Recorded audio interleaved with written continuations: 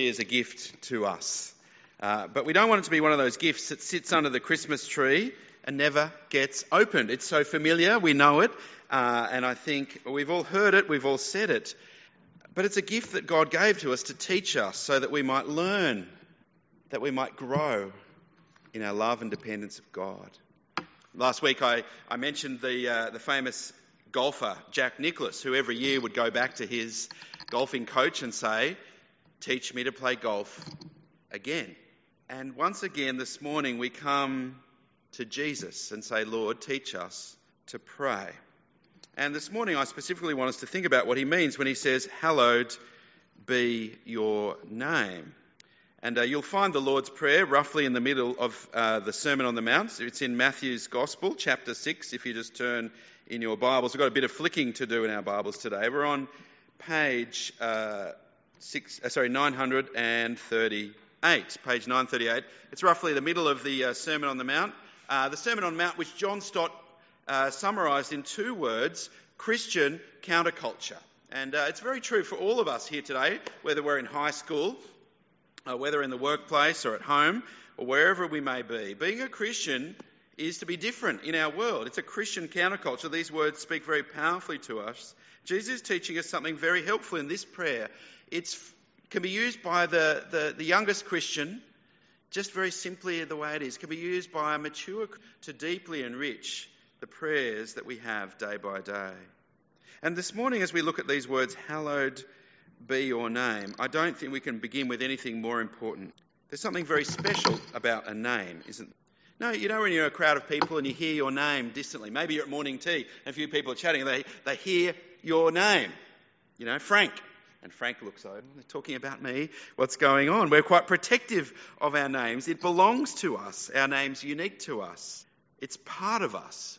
You know, ever since I was a little kid, I used to love getting the mail. In fact, when I was a little kid, my dream job was to be a postman. I just thought, mail and that sort of thing was the best thing. And I still love, my family can testify, going to the letterbox, getting out the mail. It's always good when you get a package as well. That's always cool. Although I think because the Amazon accounts in my name, most of them seem to be for someone else in my family. But anyway, that's the way these things go. Let's be honest, we're so narcissistic that if we find a book that is published and our name is somewhere in there, the first page that we look to is that one. When someone comes up to you, that you've only met once, and they greet you by name, you feel really special. There's something very significant about our name, something very important to us, precious to us. Now, why is that? What is it about a name that's so important? Well, it really, firstly, is because it allows us to relate to other people. It uncovers us. It leaves us open for relationship. Now, anyone who's ever taught a scripture class, a youth group, or been a school teacher will know the power of a name. And Beth, as you start your teaching career next year, this will be very important. The very first thing you have to learn when you go to a classroom is every child's. Anyone teaching Sunday school will know that. Some might be a bit reluctant to give you their name. But I tell you, Beth, once you have their name, you're going to have power over them. Fred, stop pulling Sarah's ribbon out of her hair. Billy, stop eating that crayon. It's enough to at least get them to stop for a second anyway. Enough to take control, hopefully.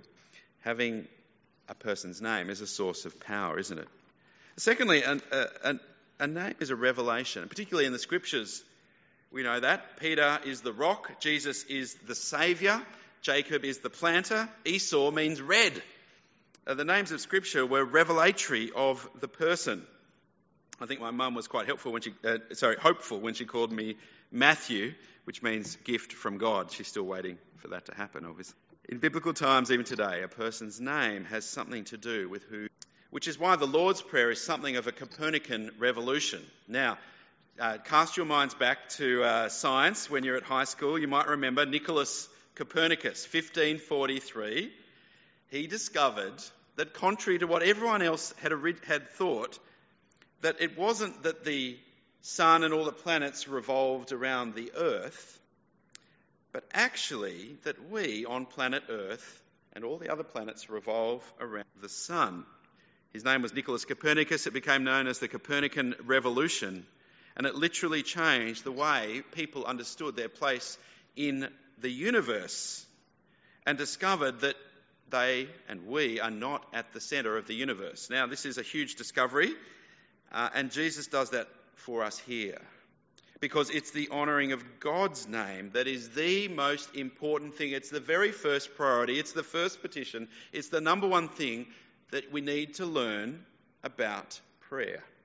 Now, I don't know if you realise that before. Maybe if you were composing how to learn how to program on prayer, you probably wouldn't begin with this unless Jesus taught us this. Hallowed be your name. The honouring of God's name is the most important thing above me and above my name and above my needs. The hallowing of God's name is number one.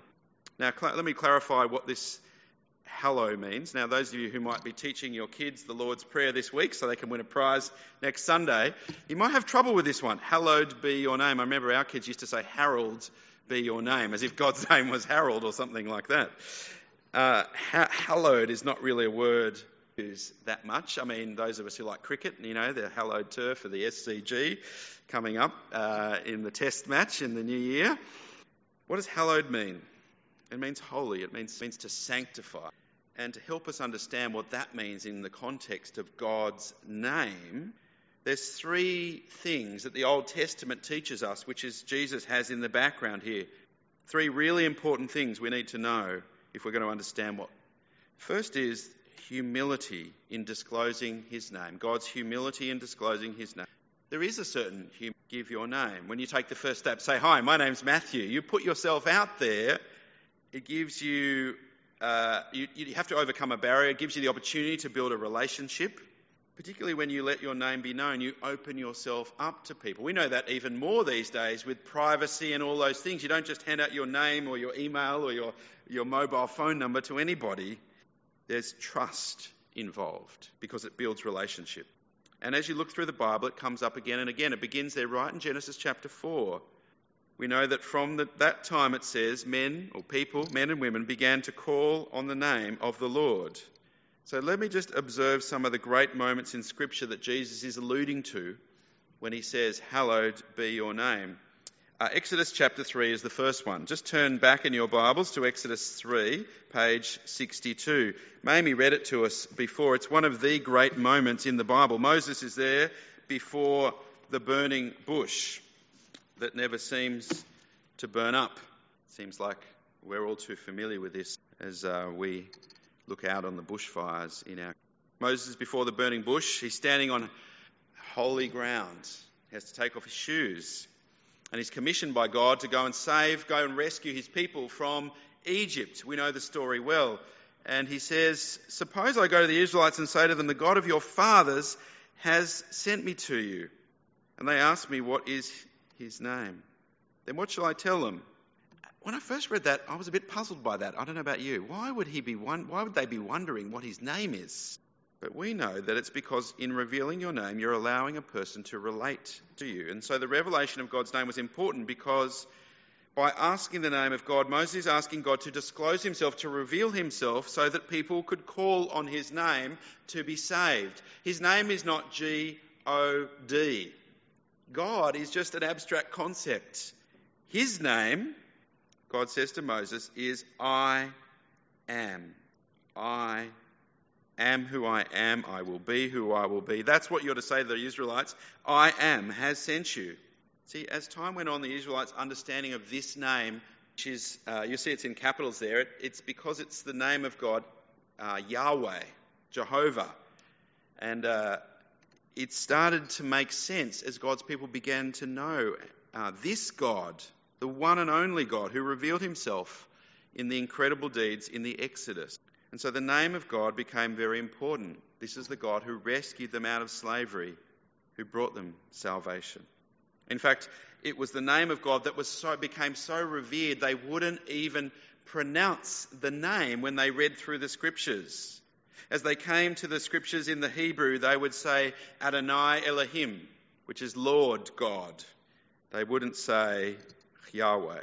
So this God, the Lord, Yahweh, is the God of Abraham, the God of Isaac, and the God of Jacob. And he is the one who sends Moses. And he says, this is my name forever, the name by which I am to be remembered from generation to generation.